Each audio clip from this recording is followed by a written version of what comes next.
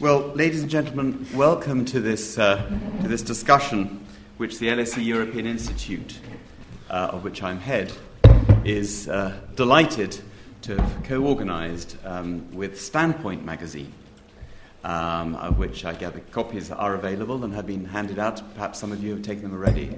In some ways, Standpoint magazine has stepped into the breach after the sad departure of Encounter magazine, which folded in the late 1980s, but it is an outstanding publication. You'll forgive the plug. I didn't see why I shouldn't plug it. They are our partners for this event.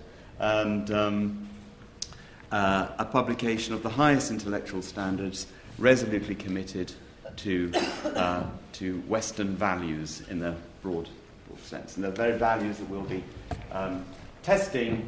examining and testing, I'm sure, in the course of our discussion today. So welcome to this health check, ladies and gentlemen, this health check of Western civilization.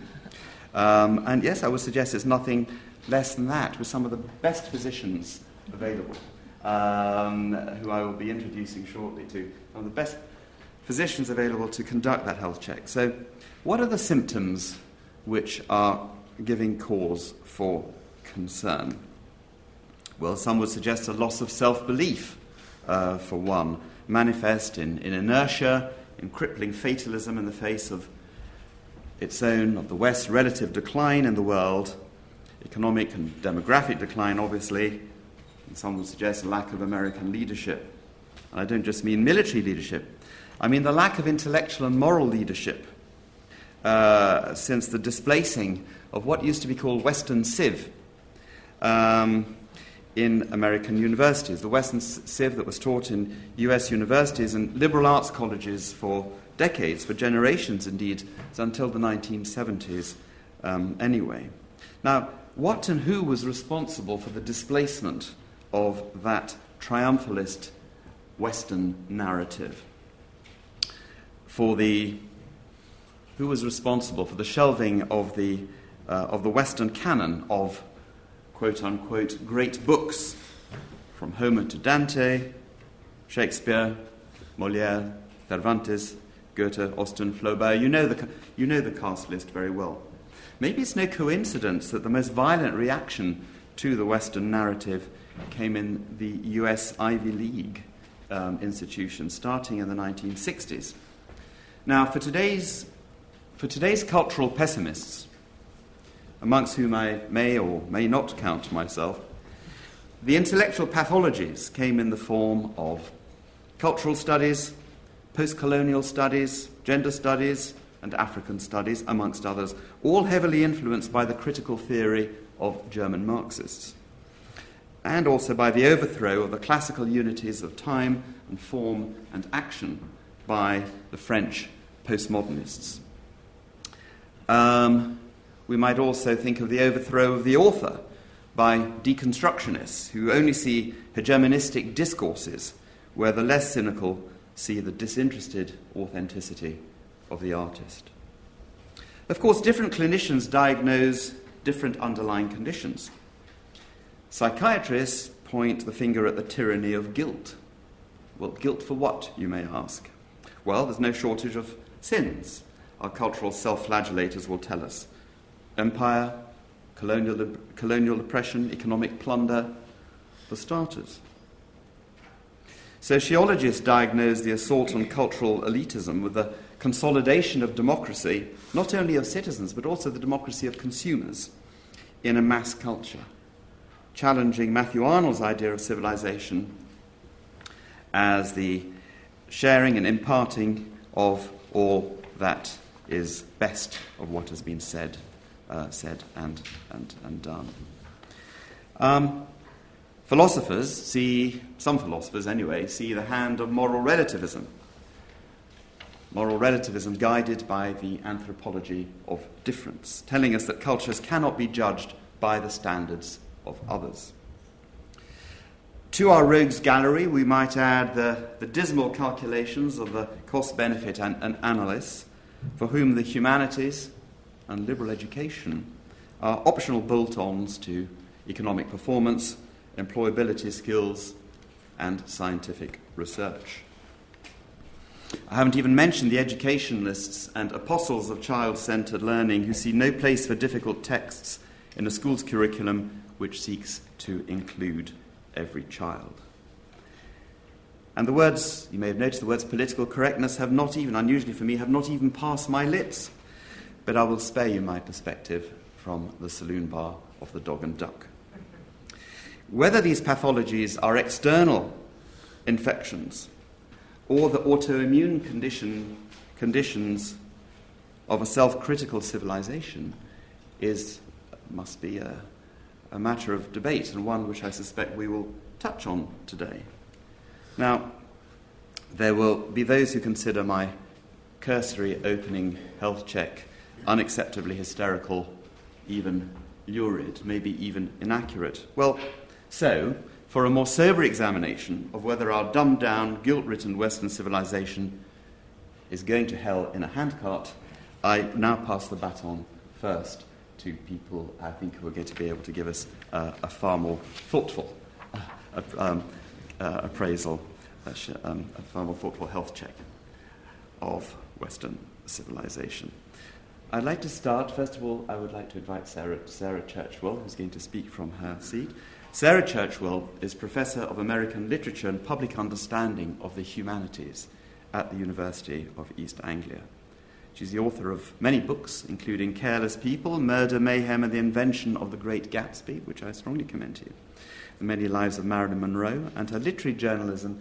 Sarah's literary journalism has appeared in many publications, in The Guardian, New Statesman, TLS, you name it, New York Times, Book Review, The Spectator, among others. And she's a regular commentator on arts, culture, and politics for UK television and radio, as well as a judge of some of the leading literary prizes. So, without further ado, Sarah, I would like you to share your thoughts on... Thank you very much. I should warn everyone that I have a bit of a cold. I will try very hard not to cough into the microphone because that's very obnoxious, but if I do, I apologize. So the question that was posed to us, high culture in the Western canon, has the fight back begun?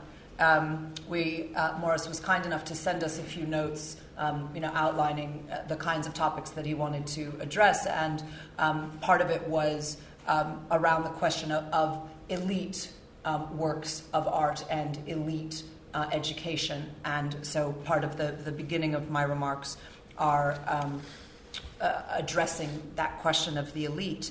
I'll start by answering the question, though. Has the fight back begun? I don't think it's a fight back, because I think that presupposes a thesis and an antithesis, and that we have two opposing points of view, and that one will just fight back against the other.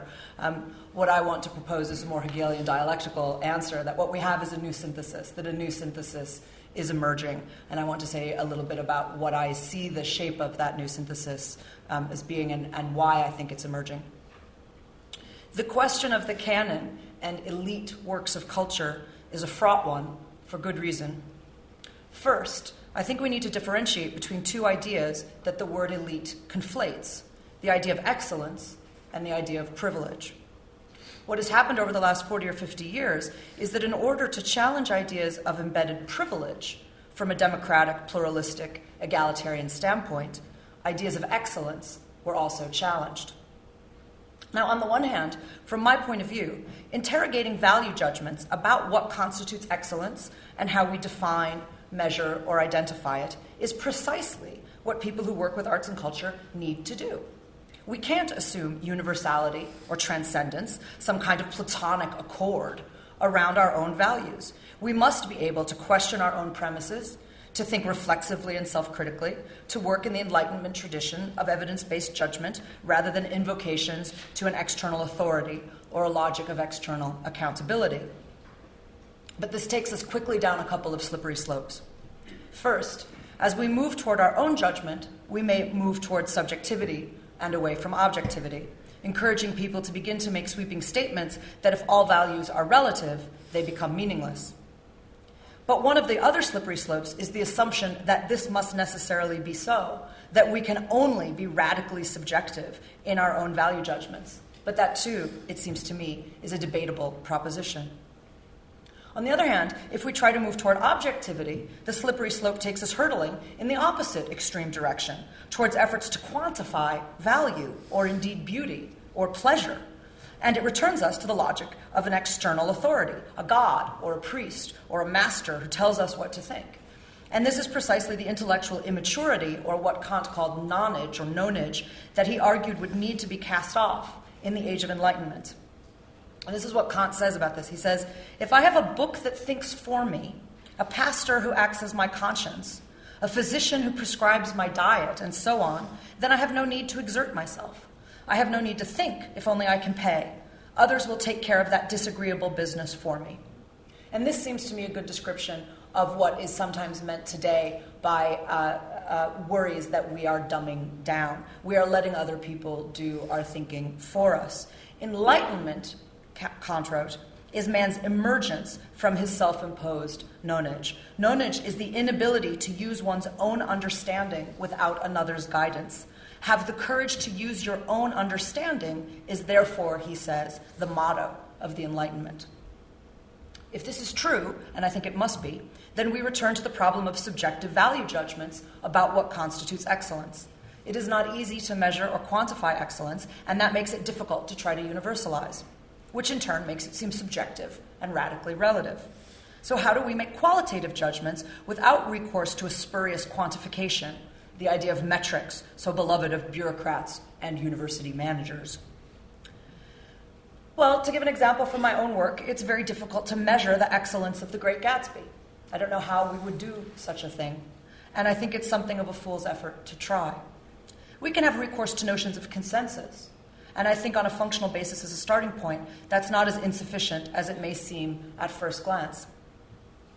But none of this actually affects the political effort to expand access to and definitions of the elite, and that's where we come back to questions of privilege. The point about the expansion of the canon from roughly the 1960s onwards is that it recognized for the first time that excellence might indeed be found in voices, perspectives, and arenas that had previously not been considered elite. And the question was, were they seen as not elite because they were not excellent or because they were not privileged? The traditional effort to insist that the traditional canon had emerged through some kind of more or less objective, rigorous, historical sifting process was essentially an argument about meritocracy. That was the Arnoldian hope, the faith that excellence was intrinsic and self-evident and thus undeniable, that the best that was thought and said could be easily identified. The elite privileged position was that canonical artists or cultural works had been included solely on the basis of merit, and that QED, any work that had been excluded, had therefore been excluded on the basis of lack of merit, not on the basis of political or ethical bias. In other words, the question about the canon is a question about quotas. Should we force into the space of privilege people other than the white straight, or sometimes pretending to be straight in the case of many authors, men who dominate that space? Should we push out the old imperialist, centralizing, normalizing perspective to make room for marginal perspectives? Can we make the margin the center without replicating the whole process all over again? Should we introduce quotas and bring voices in the case of novels, which is the case I know best, from different perspectives and backgrounds?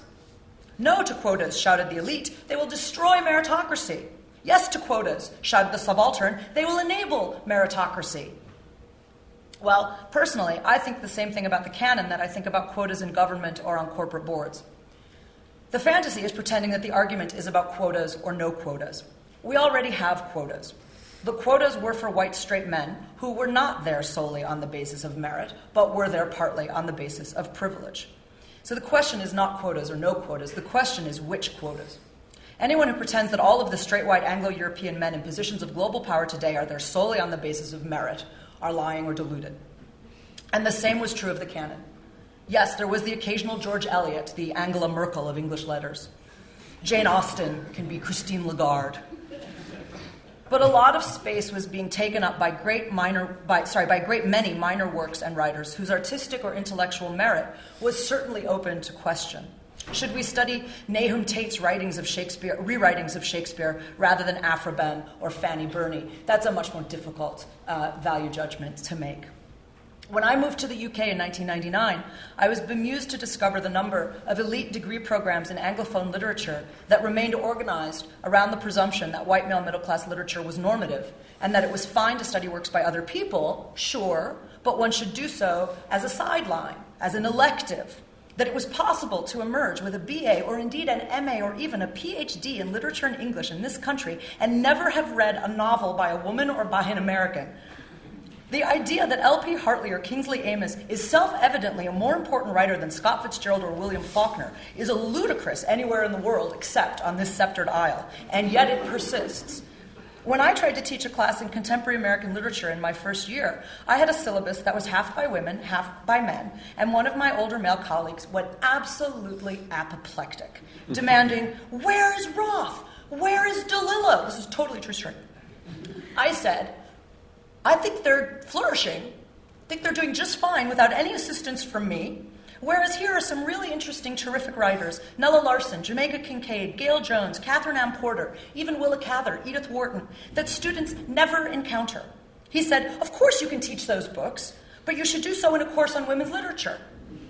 I said to a professor of American Studies, "Do the words Jim Crow not mean anything to you at all? Separate is not equal." And that is why I absolutely believe in expanding the canon. But that is not the same thing as throwing out the canon. I also believe that Roth and DeLillo and Fitzgerald and Hemingway are wonderful writers. Their attitudes to women, to black people, to gay people, to Jews are not wonderful. I don't admire them and I don't emulate them. But I do think we've gotten ourselves into a tangle, judging literature solely on the basis of identity politics, replacing one privilege on the basis of identity category with another. Judging literature on the basis of whether its attitudes mirror or endorse our own seems to me a profoundly narcissistic and solipsistic way to approach art, which to me is important and valuable precisely insofar as it expands my horizons. I don't read literature to confirm what I already thought. I read it to learn, to be dazzled and amazed by this wonderful thing we've invented called language, which I just love. Words just blow my mind. They're such amazing things, and we take them very much for granted. I read to be awed by new ideas, to learn about history, about the past, which is indeed another country full of very different people. I don't think it's a very interesting judgment to observe that they sometimes don't share my values. And I think it's a problematic judgment to say that they are bad if they don't share my values. And that takes me back to the question of excellence and privilege, the question of the elite. But is it any good, the custodians of the canon like to ask? And that word good, like elite, conflates two different value systems, the aesthetic and the moral. We may not think that a given novel's moral system is entirely flawless, but that doesn't mean that it is an immoral or amoral book, or that it doesn't have a great deal to teach us about moral or ethical questions, quite apart from what it may teach us about aesthetics. The Great Gatsby, for example, has a great deal to show about the moral system of America, and it does so partly by design and partly by accident. And that's okay. It also teaches us a hell of a lot about language and aesthetics along the way. This, it seems to me, is where dumbing down enters the equation. Certainly too often, we are, in my experience and my opinion, we are not challenging students and ourselves to read hard enough books. I've always resisted joining book clubs, because book clubs are what I do for a living. But a couple of writers who are friends of mine suggested that we might get together and talk about Henry James's The Ambassadors, which was his favorite of his own novels, but which both of them have struggled with and which I love. And they wanted me to kind of show them why I love it. And one of them just sent me a message the other day saying that he was glad he had persevered because reading James seemed to entail rewiring his brain. And I said, that's it. That's exactly it. And isn't it great? James forces you to rewire your brain. Certainly, some do not relish that challenge, but many, many people rise to it and love the experience of being pushed by a genius to move your brain in unaccustomed directions. James is like the world's toughest personal trainer for your brain. And if you relish a good workout, he's your man. If you want to be intellectually lazy, then probably not. And that's the word I prefer to dumbing down, because that phrase reinforces intellectual hierarchies and snobberies. I prefer to talk about books that make me work and books that make it easy on me. But difficulty, too, is not a universal value. I don't prefer difficult friendships, but I do prefer difficult books, partly because of the pleasure of mastery and expertise. Some people prefer difficult cars because they want to master them as a measure of excellence. Some people prefer easy cars because they just want to get from point A to point B. There is room for both, as long as we don't confuse the two. The excellent and difficult is the concept of the elite that we should not be finding problematic. We don't object to the idea of elite athletes. We don't see them as hogging some kind of privilege, and athletic excellence is pretty clear. They win the contest. That makes it easier to measure, to be sure. The problem with elite education, especially in this country, is that historically it is analogous to a situation in which the so-called elite athletes are not actually the best, but keep getting onto the Olympic team anyway because they're friends with the coach or their father buys them a place. And that is why excellence and privilege have been elided, and that is what we need to untangle, or consciously uncouple, as Gwyneth might say. I had to make a little dumbing down joke there. Where dumbing down comes into it seems to me, is in the idea that we must create equality by leveling the playing field, by finding the lowest common denominator and emphasizing inclusiveness over excellence. Inclusiveness is a good thing, I think, but so is excellence. And inclusiveness in elite sports does not mean excluding David Beckham because he's white and straight. I would never support an educational program that advocated not teaching Shakespeare or James or Faulkner. But we can also identify and locate wonderful, excellent, challenging books that have only been recently included in the conversation by dint of the identity categories of their author. And we will never have true excellence, let alone true inclusiveness, if we keep judging books on that basis.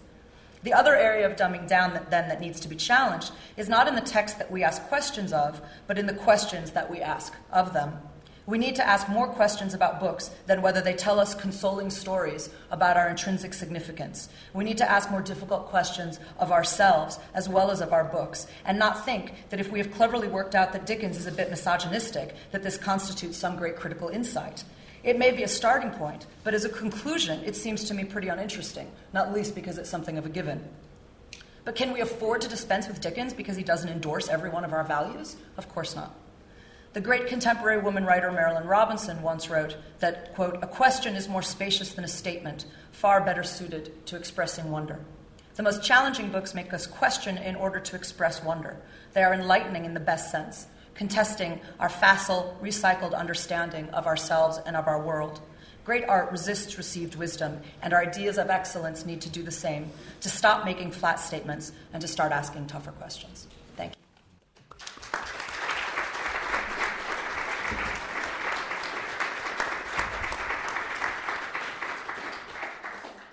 Sarah, thank you for getting yourself to an absolutely cracking start. Well, thank you very much indeed.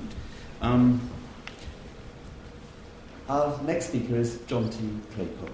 You have seen from the blurb that was circulated, the publicity material, Jonty is no less than Director of Arts at the BBC, and he works across television, radio, online, all the various different media, and as he sees it, I don't know whether you gave us this line about yourself, Jonty, but your aim is to ensure that the BBC succeeds in its mission of arts for everyone.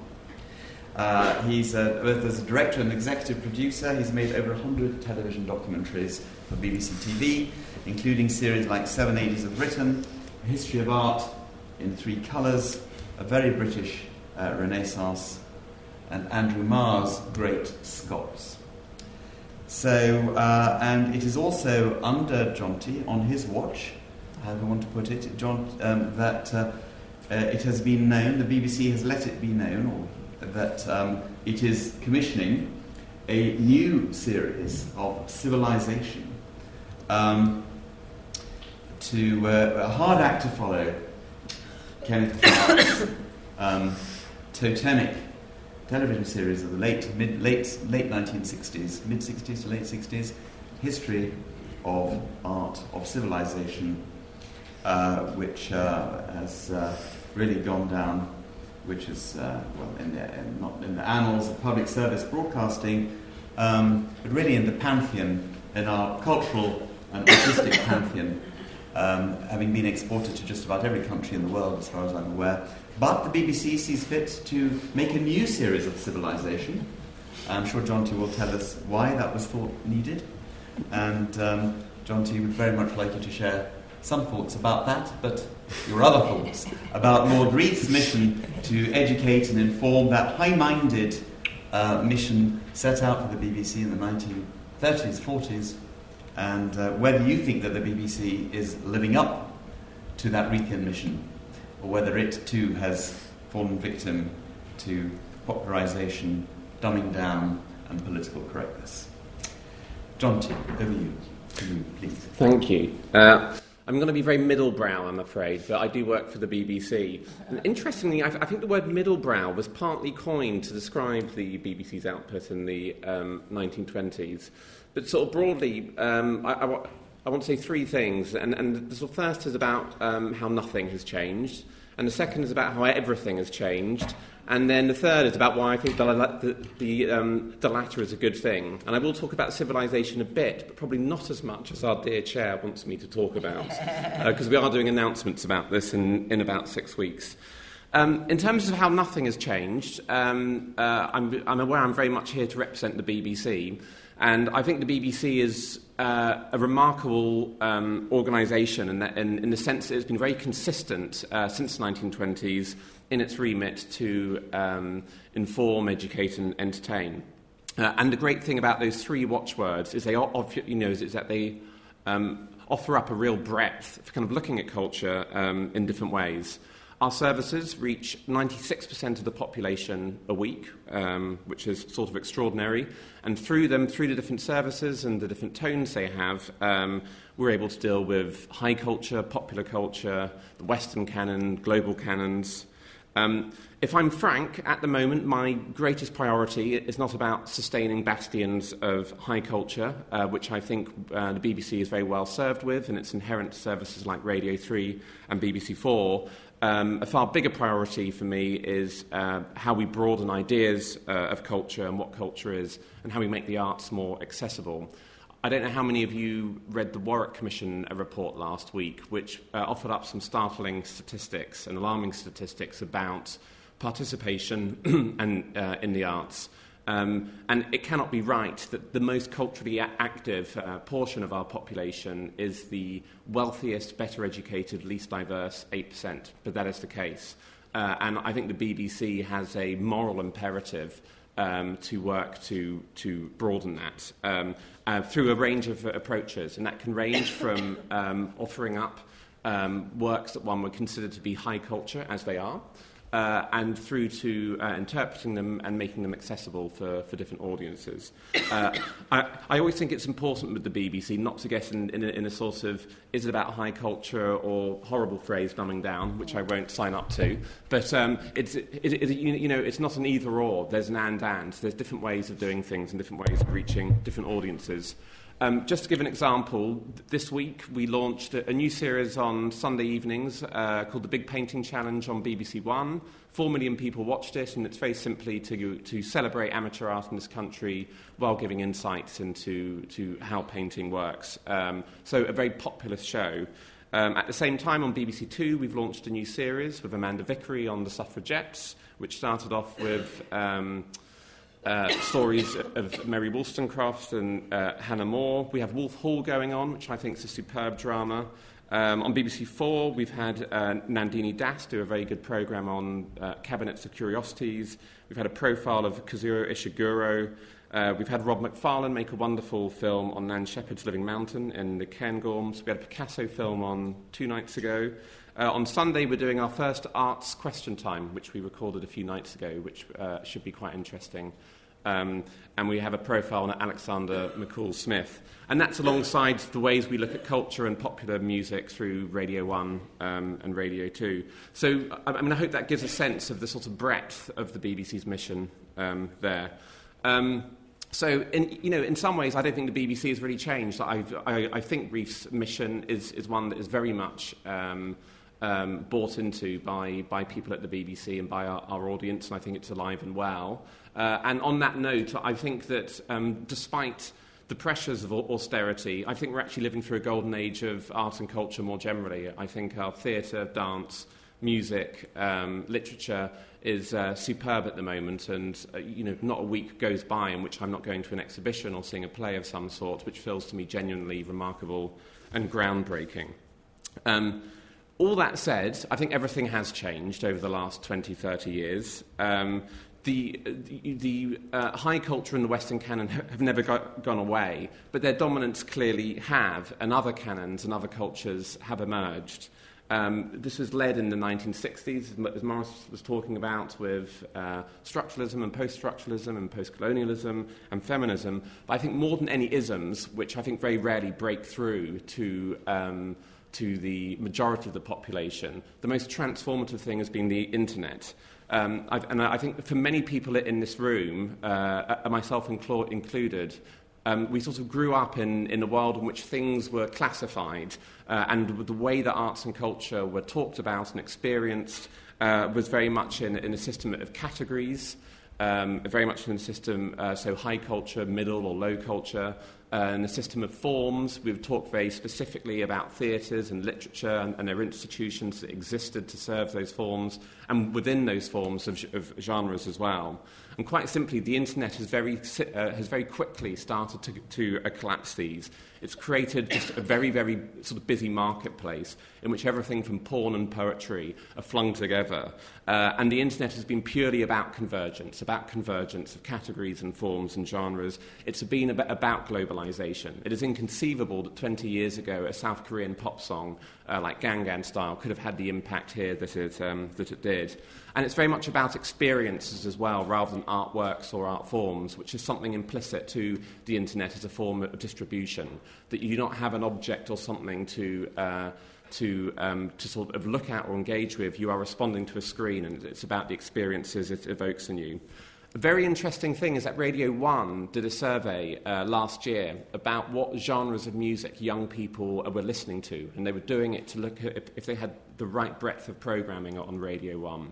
And certainly for my generation, where music was a very tribal thing, were you an indie kid or into hip-hop, what was very interesting to discover is that young people don't think in terms of genres of music at all now. It's completely gone. They think purely in terms of the emotions and the experiences that music offers them. So music, that you want to listen to if you're feeling a bit sad and reflective, music you want to listen to if you're going to go out and party. And Radio 1, if you listen to it now, has restructured the way it curates its programming on that theme. It's a very interesting development. And also, I don't think it's unique to young people either. I think it's something that all of us are experiencing to differing degrees. So I think in this post-internet age, it is increasingly hard to talk about high culture or middle culture or popular culture or canons at all. And I make no apologies in that I think this is an exciting world to be in. I studied the Western Canon. I studied English literature at Oxford. I studied that Western Canon. And in the years since leaving, I've realised how inadequate that was. I no longer recognise the canon I was taught as a canon. The most interesting educational journey I've been on is the one that I started since I left university. And I realised that canon implicitly made me blink it. It made me feel there was a superiority, by the very definition of the word canon, of what I was studying over other works of literature. So, in fact, I think those notions of high culture and Western canons actually had an anti-intellectualism about them, in that they had the effect of narrowing, not broadening my horizons. And it took me a long time to overcome the prejudices I built up at university. I want to know more about non-Western, different types of arts. So to come to Civilisation, we have announced and we are embarking on making a new series inspired by Civilisation. It's very important to say inspired and not a remake, because I don't think you can do a remake of Civilisation, partly because it is a superb series, it is still the greatest art series ever made, but also I think to embark on a single narrative, a single-voiced account of Western civilisation at the moment is not the right thing to do. Kenneth Clarke offered up his own opinion, and that was it, and it was wonderful for the time. But I think at the moment it's far more interesting to think about how we can hear from a plurality of voices, and also how we can look at civilization through a global perspective.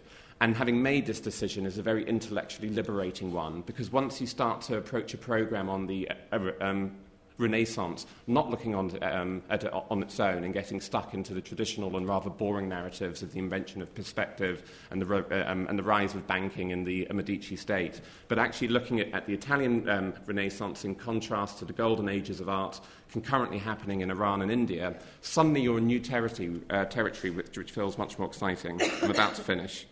I also think at the moment that, in a time of increasing ideological divide in the world, to be propping up notions of the sort of Western canon is frankly very dangerous, and that actually the BBC has a responsibility to be promoting understanding of other cultures and other canons too. So when I hear talk of a fight back for high art and the Western canon, I worry. I worry about the political subtext of such a statement. I think there's a isolationist and elitist spirit behind it. And I sort of wonder why canons should even be fighting for supremacy rather than reaping the benefits of cohabitation. Fortunately, there is no way back. There is no way back to the male, pale, stale hegemony of the 1950s. High culture and the Western canon haven't gone away. They're alive and kicking. They've just had to learn to play nicely with other canons. And our lives are infinitely richer for this. So to come back to something in the brief about whether Matthew Arnold, T.S. Eliot and FR Leavis can sleep soundly in their graves, frankly, I don't give a stuff if they do or not.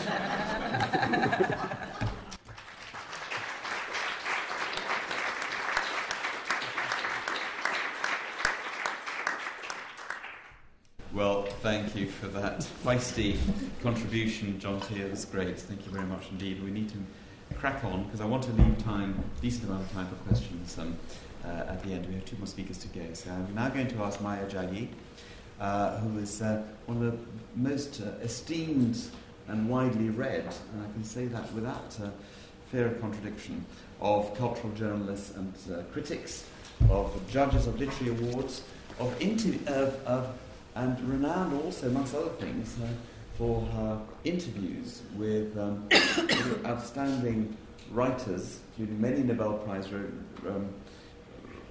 Prize winning writers, including Günter Grass, Mario Vargas Llosa, José Saramago, Derek Walcott, V.S. Naipaul, Orhan Pamuk, you name it, and many more. And she finds a pretty way of teasing out of her interviewees.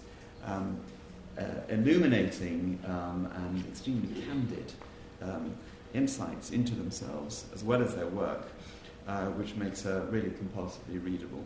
So we're delighted, Maya, that you joined us today. Would you like to get your teeth into this provocative, somewhat binary, somewhat simplistic, but it was meant to be. That is to get... that to provide that crunchiness which provides for good debates, which enables good debates. And Maya, I know that you will not balk at the task. Please. Thank you very much, Morris. I hope you can hear me.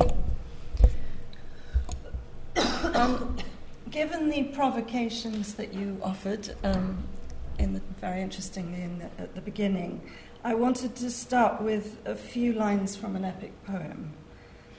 I said Omeros, and O was the conch shell's invocation. Mare was both mother and sea in our Antillean patois. Os, a grey bone, and the white surf as it crashes and spreads its sibilant collar on a lace shore. Derek Walcott's Omeros, as many of you will recognise, a Homer-inspired epic of the fisherfolk of his Caribbean island, is a useful reminder that there are writers born outside the Western world, including Walcott, Wole Soyinka and Ben Okri, to name but three, who are more versed in the Greek classics than many born within it. The difficult texts that Morris referred to, the rich canvases and the musical scores of our Western inheritance, are recognised the world over, from Shakespeare and Ibsen, who are the most globally produced playwrights, to Western classical music. And in fact, right after this discussion, I'm looking forward to going to Lebanon to listen to a concert performance of Bellini's Norma in the hills of Beirut. Classical music is performed, appreciated, and composed on every continent.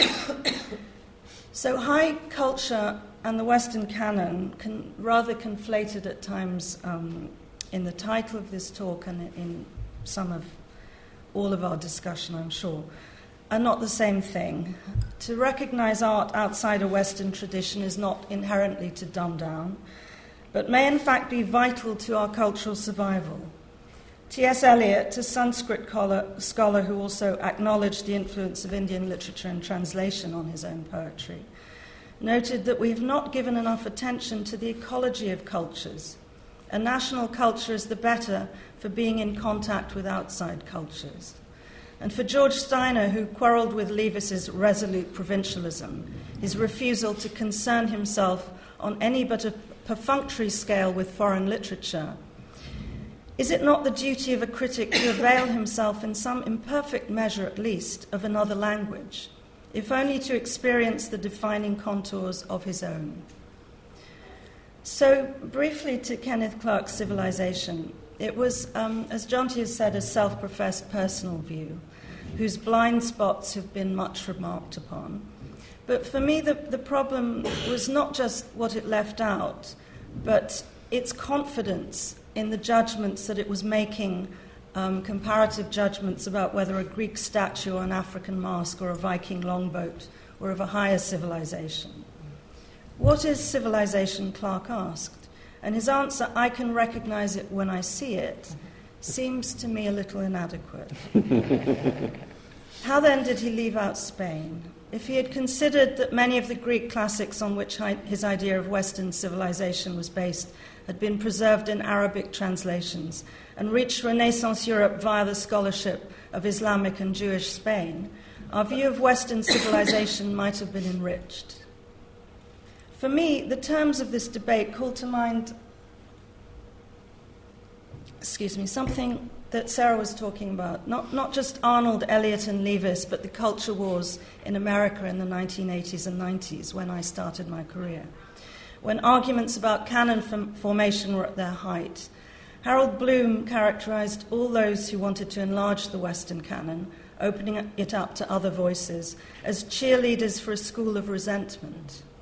Pragmatically, he wrote, the expansion of the canon has meant the destruction of the canon, since what is being taught includes by no means the best writers who happen to be women, African, Hispanic or Asian, but rather the writers who offer little but the resentment they have developed as a part of their sense of identity. Yet, and again this is, I think, reinforcing something said earlier, but how self-evident are these judgments about value? For Bloom, the school of resentment was based on purely aesthetic judgments, was politicizing a canon based on purely aesthetic judgments. And yet, as I know, the inclusion of writers, which he does include, such as Chinua Achebe, was contested at every stage, including at the stage of publishing, when, as James Curry, who was a publisher who worked with Achebe in the early days, told me, many believed at that time that it was dubious that an African could reach the standards of an English publisher. So I tend to agree with Henry Louis Gates during that period of the culture wars in his amazement at how people can maintain a straight face while they protest the eruption of politics into something that has always been political from the beginning. My own view of that period, which was period of archival excavation and encyclopedias and copious anthologies. It was also a period of the women's presses, the Women's Press, Virago, Pandora, and so on, was that what was being published was definitely of varying quality. But it's only when it's out there, and particularly I'd add something that literature in translation, in good translation, is out there, that we can begin to make these kind of critical judgments about what should be taught, if that's what the canon is, what should be valued. And rather like popular culture and the inception of cultural studies in the 60s here, which has been the source of much ridicule, I once asked Stuart Hall about this, who, as you know, was one of the creators of cultural studies, said, he told me there's a ferocious amount of crap written in any discipline, but at least the way that cultures shape institutions has come now to be seen as fact. Who would argue now with the serious study of film, for example, as an art form, which was contested in the beginning?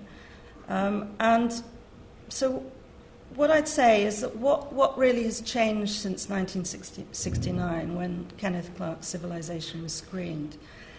In the art form which is my main discipline in literature, at that period, not a single African, Arab or Chinese writer had won the Nobel in literature in its 80-year history. Asia had a slightly better showing with Tagore and Kawabata, the Caribbean in St. John Perceval. Latin America did better still. But it showed its one indicator for a prize that had pretensions to being global of the relative disregard for literatures and art forms beyond the Euro-American. So far from wanting to dumb down, my plea would be not for less expertise but for more literature in translation and more and sterner criticism of it.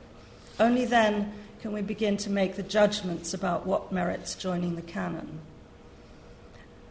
Where I have some sympathy with Kenneth Clarke, a great deal in fact, is in his zeal to popularise the arts.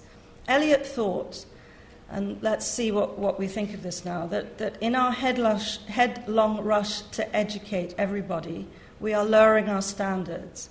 While for Bloom, how can Paradise Lost or Faust, Part 2, ever lend themselves to universal access?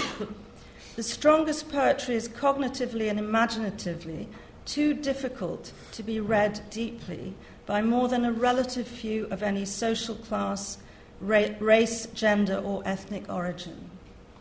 Am I alone in querying that? On a very personal note, my mother arrived in London in the 1950s with a first in English from Delhi University. She taught for decades in a West London secondary modern, later a comprehensive school, imparting what I know to be a lifelong love of Shakespeare and Jane Austen to pupils who are not expected to be a part of that few. Thankfully, those works are still being taught, alongside others, including Achebe and Anita Desai and many others. We can't go back, and who of us would wish to?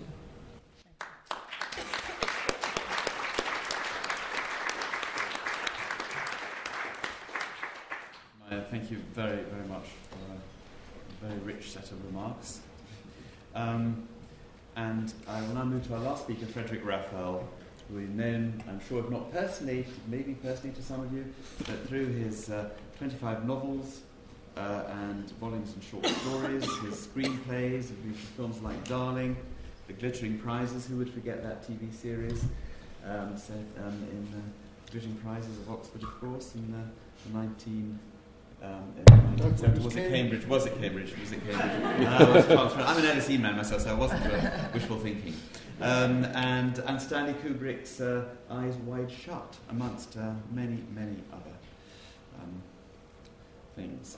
So Frederic is also a well-known classicist and manages to see the relevance of the classics, imports the classics into a lot of his writing, his literary criticism, not in a spirit of showing off, but really born of a real love of the classics, which certainly has enthused me a lot for decades, and I'm delighted you come to join us. So Frederic, please, without further ado, please do say what you would like to say on these vexed As you can questions. tell, I'm here in the impersonation of ancient history.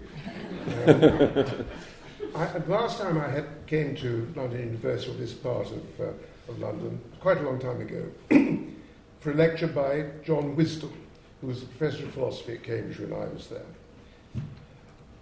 And I walked into the hall, and I think it was in Gordon Square, and all one could see of Wisdom was the top of his head, which was resting on a lectern. And the room slowly filled up, and then the professorial person who was in charge announced that we were very lucky to have Professor Wisdom, who is going to talk to us tonight. As you know, he's the professor of philosophy, the subject of God. I'm sorry, of theology. Theology. So very slowly, Wisdom's head came up like this. And he looked at the audience with a sort of terrified horror and said, God. And I feel something of the same kind about the notion of culture. one doesn't have to be Hermann Goering if it was Hermann Goering who reached for his revolver, nor, of course, should we reach for our revolvers. And wisdom actually once came home to Wittgenstein, or came to Wittgenstein's rooms I presume, in Trinity, and said he had a terrible afternoon because he had seen X, I think it was probably Casimir Louis, another Cambridge philosopher, and they had had a very, very unproductive discussion. And Wittgenstein said, I always assume he spoke in some kind of Middle European accent, though I never actually encountered him, perhaps you made the mistake of contradicting something he said. So I'm not disposed to contradict any of these eminent persons, but I am disposed to some extent to wonder what it's got to do with me. And here there's a story about Wittgenstein, about Nabokov. In fact, there are a couple of stories. One, when Nabokov was put up as professor of literature at, I think it was Cornell, a man called Roman Jakobson, who was a semiotician, I think, opposed his being given the job of professor. And somebody said, but Mr. Nabokov is a famous writer, to which Jakobson said, we might as well elect an elephant as the professor of zoology. What I'm conscious of sitting here is that I have no proper part in this conversation. And in those things which one sometimes gets asked to fill in reference books, it always says career, and then there's a great deal of space. But I have no career. Writers don't have careers. They don't even have much responsibility, except perhaps to the language. Now, Nobel Prizes are very wonderful, and doubtless we, in our secret selves, lie awake thinking, what happened to that call from Stockholm? But I picked up a volume by Alice Munro, who recently received the Nobel Prize for Literature, because I thought I should improve myself. I'm not kidding.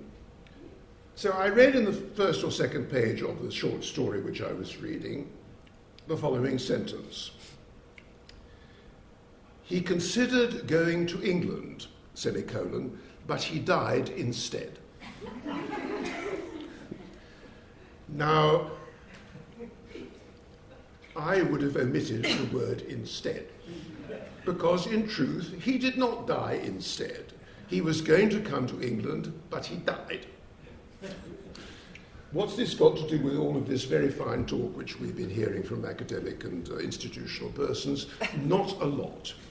But it has to me, because it seems to me that the job of the artist, well, there's another story there. A friend of mine was telling me the other day, a Hollywood producer, that he went to a meeting with Marlon Brando, whose movie he had just produced, at which Barbara Streisand and various other people were meeting, doubtless for a very good reason, to raise money for a good cause. And Barbara, being the most important and famous and self-important as well, very nice but very self-important, was called upon to speak first. And Barbara said, speaking as an artist, and Brando said, let's get out of here. One must be very careful of this word art. I'm pretty careful about fighting back and all that stuff, but I'd sooner be careful about art. And one of the things which, a Greek word which is constantly translated as art is the Greek word techne. But techne in Greek terms doesn't mean art in any fancy or capitalized way. It just means competence or ability. When Phidias was working on the Parthenon at Athens, he was paid the same amount as all the other people who toted bits of marble and did the other stuff they do, because the artist in those days was not a rassapin. In fact, the artist, as you know from the mythology of Hephaestus, was actually often a lame person who couldn't fight or run after beasts, and so he was left at home to decorate the cave, so to speak. Nabokov was once in some occasion of this order also, and somebody said to him, what do you feel about the future of the novel, Mr. Nabokov? To which he replied, I am not concerned about the future of the novel, I am concerned about the future of my novel. And on the whole, this form of conceited modesty is a very useful one for, God help us, artists. It seems to me quite important to be interested in what has been said here, and when one goes home, one pays no attention to it whatever. That is also very important. It seems to me that being a good writer has not got to do with adopting certain aesthetic or even moral postures. In fact, I'm very dubious about those, aren't you? No. The important thing, as Oscar Wilde said pretty well, books are either well written or they're badly written. We can talk about that, and useful things to be said. But if we now consider what it's like, for instance, to incorporate creative writing into a university, my honest view of that is it's very understandable, just don't do it. It's fine. If you really think that's what you're able to teach, I don't think you can. And what are the great models that have come out of creative writing classes? Not the least of them is Ian McEwan. Now, I have absolutely nothing personal against Ian McEwan, except perhaps a measure of envy that we could always read in. The trouble is, the work ain't very good. And it's all got up. It's all thought up. Which takes us to the next stage of what's wrong with the arts, whether in this country or, I suspect, any other. And that is, of course, that it passes through a number of rather narrow gates of one kind and another. Last time I went to a thing at university was at Southampton, where my friend Ray Monk is the professor of philosophy. And one of the speakers was a man from Penguin Books, and I'm beginning to think senility is working. His name was Stuart Prophet, beautifully, appropriately named. I mean, a Johnsonian name, Stuart Prophet. A man of the highest qualities. And when he came to give his lecture on biography, what he showed us was a graph projected on the wall of how well biography is doing these days. Well, at that point, I didn't really care what else he had to say, because the notion that we can evaluate books by whether or not they're selling seems to me, of my generation, absurd. But it's not absurd, because, of course, every single time you go to see a publisher, I don't do a lot of it, but I do a bit of it, the key figure is the sales manager. Never mind all the aesthetic concerns which have been raised elsewhere, there is no aesthetic concern in most publishing. The question is, can we unload lots of books? In truth, it seems to me that the importance of the writer is isolation, not incorporation. It's not wondering whether every word you put down would be approved of by A, B, or C. I don't really care about that. What matters is the feeling that you have if you are somebody who, in my view, is honouring the Western tradition. You, so to speak, run your hand over the surface of your prose, and if you feel there might be a splinter, there is one. So you better sand and polish that bit. It seems to me that the arts in general is a dubious prospect, a dubious project.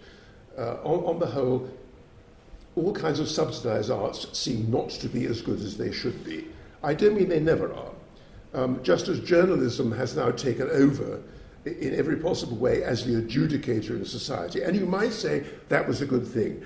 Better to have the literary editor of the Financial Times decide whether a book is worth reviewing than to have Frank Leavis. I don't know. I don't know Frank Leavis either, because I read classics. And now I come back to something else, which is to do with the canon. And that is the quality of translation. Now, translation is an incredibly difficult topic, and my old friend Guy Lee, who translated very well from Latin in particular at Cambridge, Guy said the difficulty is, of course, we don't really know what they meant. Now, that doesn't mean we don't know what Mensa means. It just simply means one should be very, very careful about presuming to understand texts. And it seems to me that neglecting the classics, for instance, which in many ways is a frightful bore, nobody questions that, but it tells you a great deal about what accuracy is, and philology is part of scholarship. And one of the things that worries me about a lot of modern work, in particular, let me be personal, it's more fun. Daniel Mendelssohn translated Cavafy. a big fat volume, and he's a very important person. And in journalism, literary journalism, as well as everything else, you're supposed to be very careful of offending important people. The great advantage of having written a movie or two and done vulgar things of that order is that I am not excessively intimidated by not having the possibility of earning £200 by writing about people who may or may not damage me in that particular field. So I read Daniel Mendelssohn's book, Translation of Goethe, with great care, and I compared it, even though the text which I received did not have the Greek, I compared it with the Greek. My Greek ain't that good, but it's good enough to notice that, for instance, the word octo, which is 8, is not the same as the word efta, which is 7. Now, does it matter when Daniel Mendelssohn translates 8 as 7? No. I mean, it's not actionable, it's not even indictable, but it's slightly alarming. Now, over and over again, he improves the translation, and he also does something else, which I think is quite wrong in translation. He changes the order of the presentation of the phrases. Now, what on earth could I be worrying about that for when we have so much else to worry about? The answer is it's a form of treason to literature, to this great culture we talk about, which is more talked about than honoured, it seems to me, but never mind that. No, one should translate accurately. One can be fanciful, and I've done some of that, but on the whole, it does matter what it all comes from. I don't know about fighting back. I don't even know about fighting all that much. It seems to me the best fight back is good work. I don't really think that one should adopt a pugnacious posture, except for fun. On this occasion, one could do it if one wishes to do so. But in general, just do good work and bide your time is the best arrangement. The grander the words, the more dubious their application to what people actually do. I remember being at a festival. I don't do a lot of this stuff. But I was at a festival with an Israeli writer called David Grossman, a rather good writer whose son was killed in Lebanon, I think. And this is some years ago, and somebody in the audience, quite understandably, said, what is the real difference between you and David Grossman? David Grossman is an Israeli Jew. There he lives there, and he lives in that community. And you are, if I may say so, a sort of peregrinating, mottled figure, semi-American, a bit British, and I don't know what else. What's the difference between you? And I said, well, I think the big difference is that David Grossman uses a lot of commas and I use a lot of full stops. A bit slick, a bit flip, but true. In other words, it seems to me, in the end, what renders work good is that one takes great care of its presentation. It doesn't mean the comma is bad or the full stop is good. But I'm very wary of grand categories of virtue in any of the artistic canons. I'm also very wary of the notion that popularization is a good thing. So is unpopularization. That's all I would say about that. There is a lot to be said for making one's own way. And I often think of Philoctetes on the island of Lemnos. You remember that Odysseus came and said to him that although he had a stinking foot because he had been stung, I think, by a snake, Philoctetes had a bow which never missed. And the Greeks were in some trouble and didn't quite know what to do with the Trojans, and they thought that if they got Philoctetes, all he did stink, to come off the island and down to Troy, they might finish this war rather more quickly. And Odysseus, being very good at all this, seems to have persuaded Philoctetes to go. But I'll tell you, I think it would have been better if they had invented penicillin, cured Philoctetes' problem, and left him there on Lemnos. I think writers should live more on Lemnos than in some grand central, easily influenced position. And I think that the twin things, or the triple things, if you like, of journalism, great institutions, and the universities make their contribution. They also induce lameness.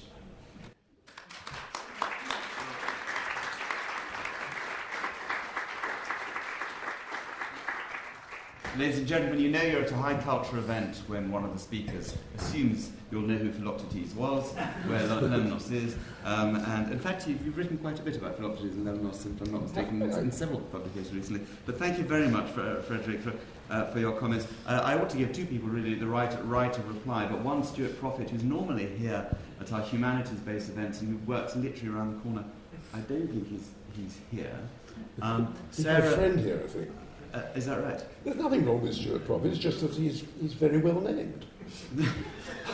And if we had more time, I would also ask Sarah to put the case that needs to be made, surely, for the ability to teach creative writing successfully as, first Malcolm Bradbury, and of course her own department, Ian McEwan, and Rose Tremaine, Kazuo Ishiguro, we convinced clearly it can be done, and University of East Anglia would seem to be the proof. Can I just? I'll just address that issue very, very quickly, which is that it's fine to say that it can't be done, but as Frederic knows, and as Maya mentioned, 100 years ago, people said film can't and shouldn't be taught, and then 100 years before that, 200 years before that, they said that the novel can and shouldn't be taught, and they say, Scott Fitzgerald wrote to his daughter when she was entering Vassar in 1940. She said she was going to take the modern English prose novel from 1700, I think, or something like that. And he wrote her and said, "I worked too hard to pay your tuition. Anybody who can't read the modern English novel on their own is subnormal, and you know it." So my point is simply that and as I said at the beginning, that these value judgments do indeed evolve and change. Thank you very much. Now we've got a little bit of time for questions. I will ask you, I know that this is not the kind of topic that lends itself to particularly short and snappy and concise questions, but please do your best. No speeches, short and sweet, please, and we'll see if we can get through perhaps 3 questions anyway. The lady there has been very tenacious, and I think I must reward her. And then the gentleman back with the blue shirt. Yes, but please, yeah. You'd like to pick up. Well, the last time I saw Mr. Raphael was at 20th Century Fox after he'd just written Darling. We met when Irving Kershner, who's my godfather, was also launching Flim Flam Man. That was the last time I've seen you.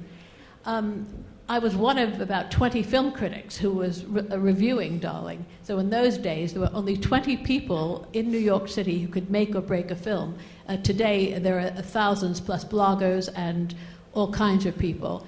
To Sarah Churchwell, I have to say something. Having written The Marilyn Scandal about Marilyn Monroe and having interviewed everyone who had worked with her, because I worked out of Hollywood myself, it quite annoys me that people like you write books and have never met the principals or those who worked with her. You depend on secondary sources. That's our ability to write anything. I mean, if we have to have met the person in order to write them, we're not going to be able to write very many books about very many writers. But why do you do it? Or figures. Why do you do it? You have no real right to do it. Okay. You have the right, of course, but you don't have the right. All right. My third comment quickly is to Miss Jaggi. I don't think it's a fact that culture should be or would be or could be exclusive. I'm delighted, and it's wonderful that everybody is sort of mucking in and having a say. It's just that we do want to preserve the rights of satire and caricature. Can I just briefly? I'll just finish the point that I was making. That if we actually limit ourselves to only writing books about people that we have met, we, first of all, will not have very much nonfiction or biography. We will also, the notion that we know somebody better through having met them or through having met people that we met them is deeply dubious.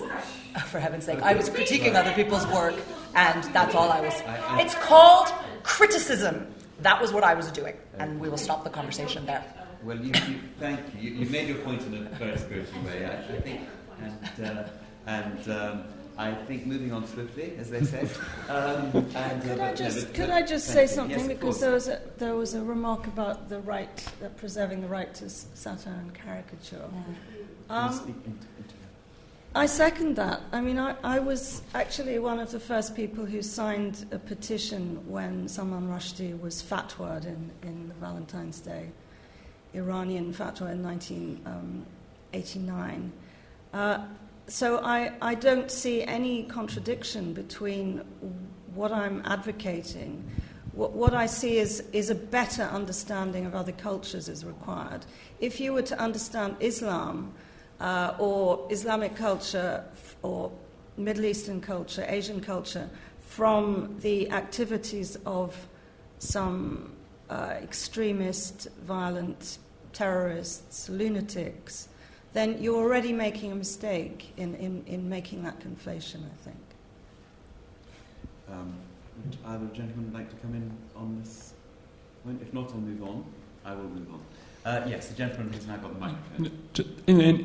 In line with the... Could you say, actually, I should invite everybody to say who they are very quickly. Richard Bronk, European Institute. In line with the first three talks, and in defence of a sort of postmodernism light, I guess, and its central lesson that there's no single right perspective on life and that we can learn so much by entering into different perspectives on life and different angles on them. I quite agree with Jonty's point about it's great if Western canons play with others, and that Sarah's point that the most exciting thing about reading literature is when it challenges to enter a new perspective. My question really is that not in fact what the best parts of the Western canon always did? As someone who studied classical literature many, many years ago, it always seemed to me that the thing about reading Homer or Sappho or Aeschylus was that they took you into such an amazingly different world from your own, and as Sarah put it, helped to rewire your brain by seeing the world differently. And if that's the case, then why on earth would you not want to widen the canon to include great writers from outside that narrow canon, Tolstoy, Simone de Beauvoir, and Vikram Seth, and so many others? Well, Koestler said about 30 or 40 or 50 years ago, Arthur Koestler said that it's now impossible to read all the good books that are worth reading, never mind the ones that aren't worth reading. So you have to accept the fact that you're going to make selections about what you read. I don't confess, I announce, it's the truth. I haven't read a Booker Prize-winning novel for a very long time, and I don't always have a great deal of respect for the people who are given prizes.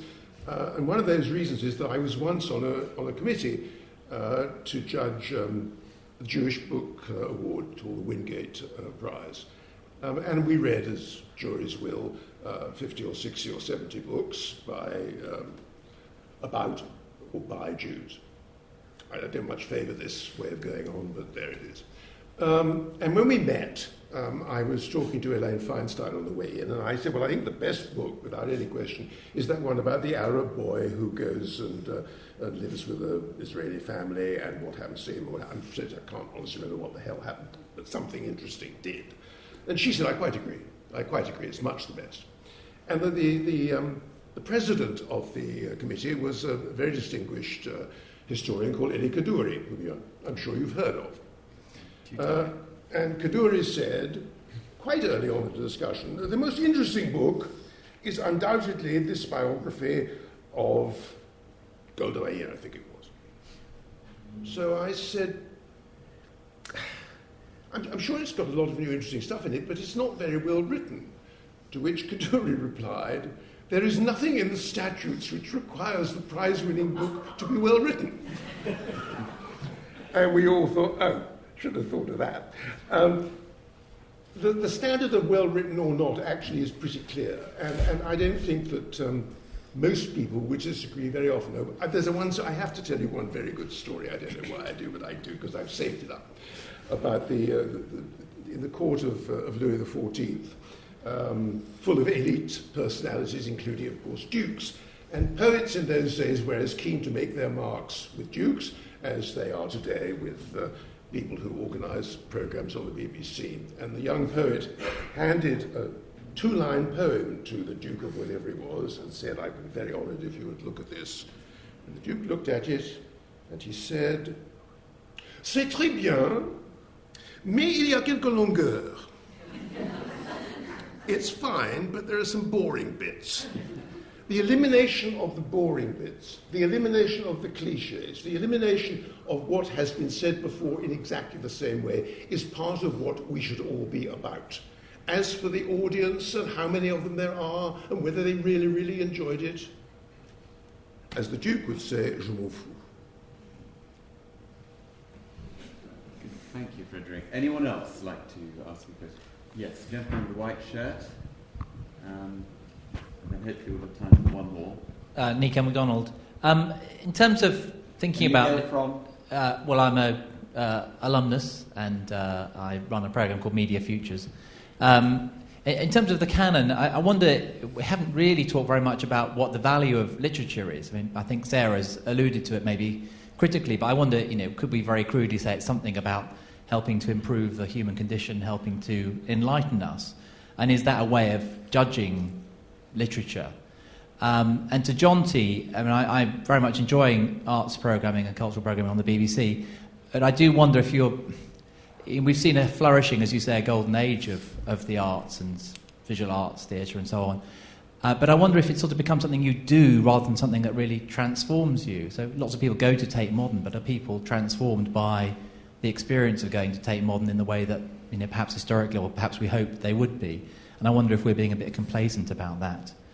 And just a final comment to Maya, I appreciated your comment about often non-Western writers appreciating the canon and the classics more than Western writers. And I do feel there's been a confusion historically where power and colonialism and race and genetics often have been confused with what is great. And it seems to me that what is great has moved around the world with different civilizations, and that it happened to be Western Europe and then North America for a period was not something to do with race, it was to do with power a bit.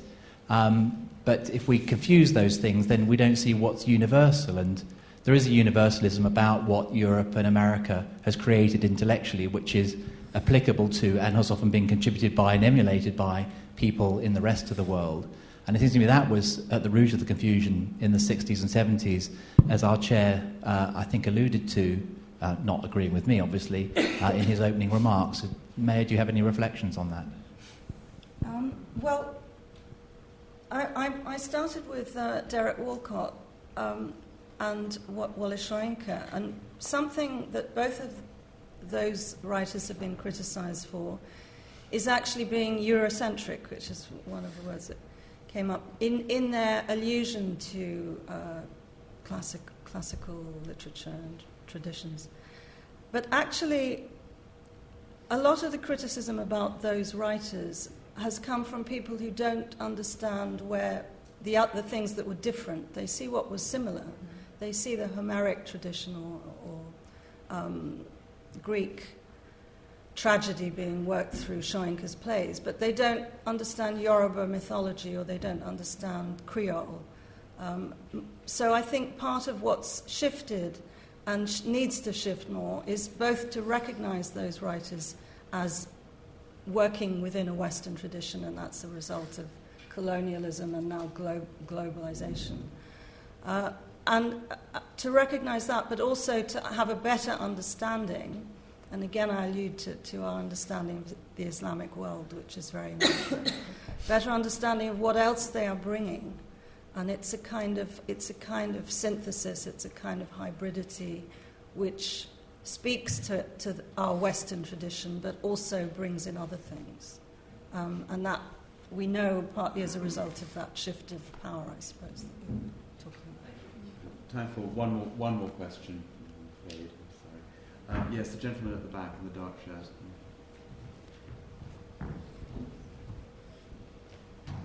Hi, an undergraduate from King's College from across the road. My question is for Frederic. You said you read classics. Do you think the term classics is sort of itself problematic in that it only refers to Greek and Roman cultures? Because Mary Beard, speaking at the Jaipur Literature Festival last year, informed us that Sanskrit was almost introduced in 1890 along with Latin and Greek, and had that gone ahead, today the field would have been very different. I'm terribly sorry, my hearing is poor and my vanity is great. What was the question? The classics, not just about Latin and Greek. Sanskrit, for yes, example. it's a good question.